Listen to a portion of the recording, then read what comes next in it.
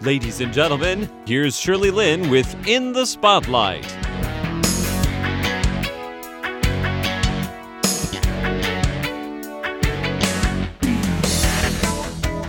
Welcome to In the Spotlight. I'm Shirley Lin.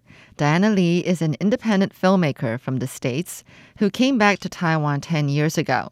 She focuses on documentaries on human rights and social justice issues in Asia. She recently won the Grand Prize, Best Documentary and Best Cinematography at the 2021 Taipei Film Festival for the documentary The Catch. It's about a family who makes a living by catching eel fry and how it's a story about survival. Last week, Diana talked about how she felt a responsibility to tell Taiwan's stories and how to upgrade visibility as an Asian American or as a person of color. Today, we pick up from where she ended last week about the documentary The Catch, where she said it's a story about survival.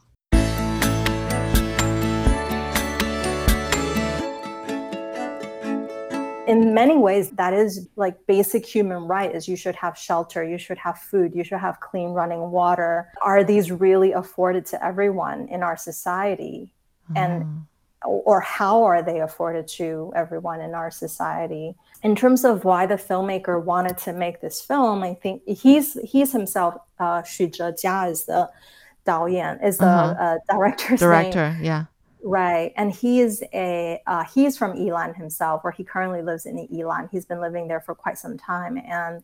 And so he saw the story in the newspaper. And as a filmmaker, he was just naturally curious about how these people are able to survive in the winter months, you know, setting up camp basically and working and catching eel fry. Especially, we know on the market, eel's very expensive. It's a highly popular and, you know, highly consumed product in Asia, especially. Yep.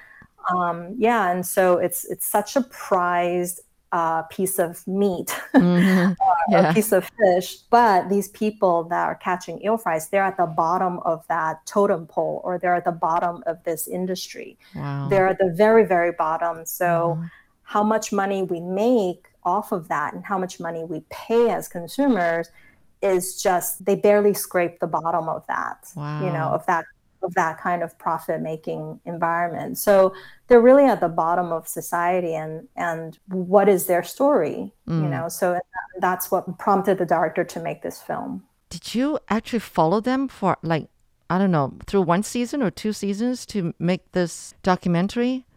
I mean, so out to sea and all that kind of stuff? Right. So I personally did not. Oh, okay. So as a producer, I met Xu Zhejia, I believe in 2016 or something like that. Okay.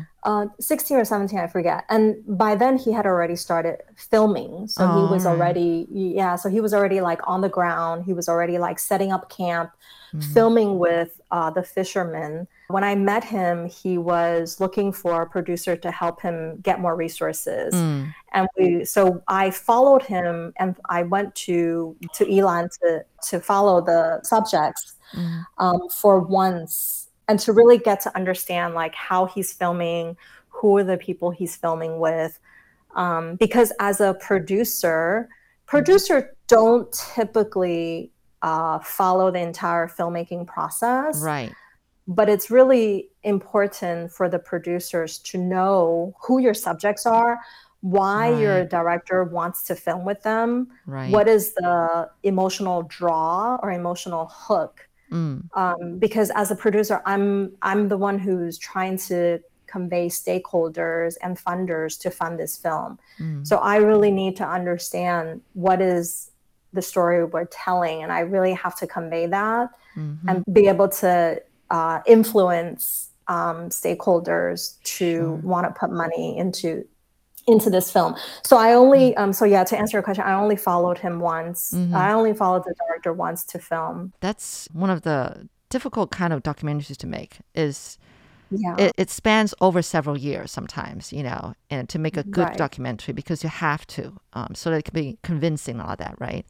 Can you talk about another work that you've been involved in, that you've done, that you're really proud of? Maybe more related to Taiwan, if possible? After all, Yeah. yeah. So I'm actually embarking on my first documentary film Right. as a director myself. Okay. Yeah, and the reason why I decided to be the director of this forthcoming film is because this film is about Taiwanese politics, and Ooh, very, specifically, yeah, very touchy subject. Okay. exactly, very touchy. Yeah, Yeah. and I had wanted to make this film, or I had wanted to be involved in a film like this since I moved here, because I find that Taiwanese politics is very, as you said, very touchy. And everyone has a lot to say, and it's also very divisive. It could be very divisive. Mm-hmm. And it could be very just, people can get very emotional, For as with sure. politics all over the world. Yes, Yeah. it can be a very emotional subject. Mm. And I think the reason why I thought I would be good as director is because I'm personally not emotionally invested in Taiwanese politics. Okay. I'm invested in it in that I believe in democracy and I believe in equal rights for human beings Right. in general. So I think, the sustainability of Taiwan and the longevity of Taiwan as a country or as a sovereignty, I think for me is important in that I want to see Taiwan continue to be a free democratic society. And so the last major election, which was 2000, Yeah. right, created this sense of gloom and doom and sense of existential crisis that I felt viscerally for the first time since moving here. And so I really was compelled to then embark on trying to make a film to really unpack why Taiwan's politics is so divisive and what is the reason behind it. Wow, that's And a so big job. yeah, yes, I realized. Yeah. So how are you going about doing that? I mean, you don't have to go into specifics, but just like from what aspects are you in particular trying to make a point with this particular documentary? Yeah, that's a good question. I'm still asking that myself Oh, okay. because it's a work in progress, and we're still, making it as we are going along. And Taiwan's politics has also shifted a little since 2000 because of COVID and because of the recent Russia invasion of Ukraine. Yes. So I think a lot of times when we make political films or when we're making political documentaries, what is happening on the ground is always happening faster than how much we can film or how much we can catch. You're right. Right. So it's always kind of hard to say, okay, when is it enough? Have we gotten all the story we want to tell? But when we first started, when we first embarked on this film, we were focusing on basically the major political parties because we thought that would be the easiest way for people to understand, and every country or every political system have political parties. And so that was an easy segue, or that was an easy entry into understanding Taiwan's political system. Mm-hmm. So we started with just filming, especially because a lot of them were campaigning heavily in 2019. So when we first started, we just thought it would be easy to just capture the campaign styles and also just kind of like the political rhetoric that was being espoused during that time. As we went further along, Hong Kong happened, then also and then of course COVID, and then now with Ukraine and Russia, and and also the US went through its own election. So much also has evolved, and then also the international press actually has been paying a lot of attention to Taiwan and has been very attentive to Taiwan in the last 2 years. Yeah, and it's all because of COVID. Right.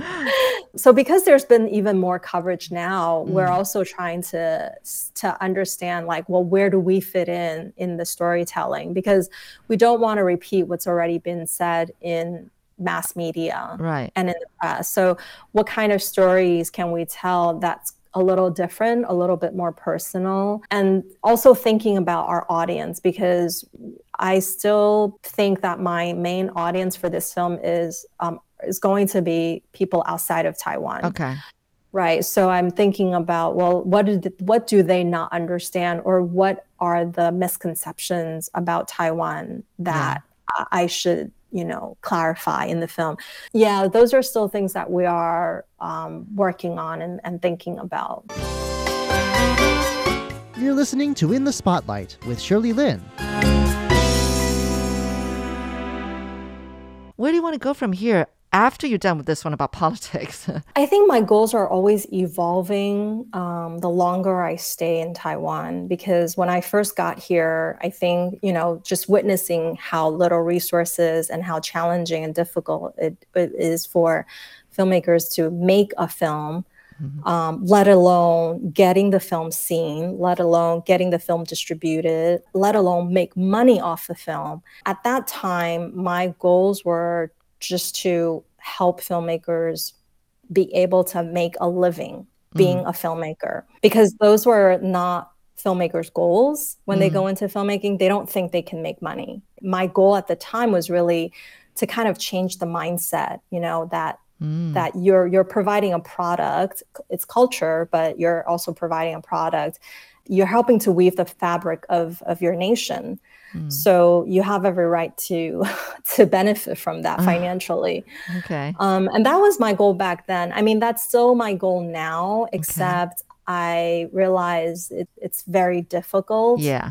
Because in many ways, Taiwan is still, lacking resources and just the system itself in terms of filmmaking, in terms of distribution. It's just, it's not something I can overhaul. Right. So I think now my goal is to, continue to make films, because I think there's still a lot of stories to be told here. So continue to make films, and every film I make, I think I can show that you can make a film, you can have a decent living, make a decent wage, and you can actually have the film get seen by a larger audience and even make money off of that. And how can you create a sustainable career by doing, I think is the only way I can kind of change, or I can improve upon the system. So I think now my goals are a little bit more modest. It's just keep making films and just working with filmmakers I enjoy working with. I'm also thinking, in terms of like new technologies, especially because Taiwan, I mean, Taiwan is actually a place where, there's a lot of innovation technologically. So I do think that Taiwan can contribute in terms of using new technologies and new media to tell stories. So that's the next thing I'm exploring, is to incorporate new technologies into filmmaking. Oh, wow. That is exciting. Well, it's really, really, really exciting talking to you. And thank you so much for your time. I think it's amazing with the things that you're doing and that you put on your heart. It's always important that if it's something that's really on your heart, to make it happen. I sense that. I mean, it's really great. Thank you so much for sharing. Thank you for having me. Yeah, thank you so much for sharing your life and your stories, and good luck with everything you do, and in particular this one that you're working on right now. On the politics. But who knows? Down the road, I'm going to hear more about some of your works, getting awarded and being recognized. I think you will, because that's your goal, and because you want stories heard. You want people's voices to be heard. So thank you very much. Thank you, Shirley. Thank you for having me.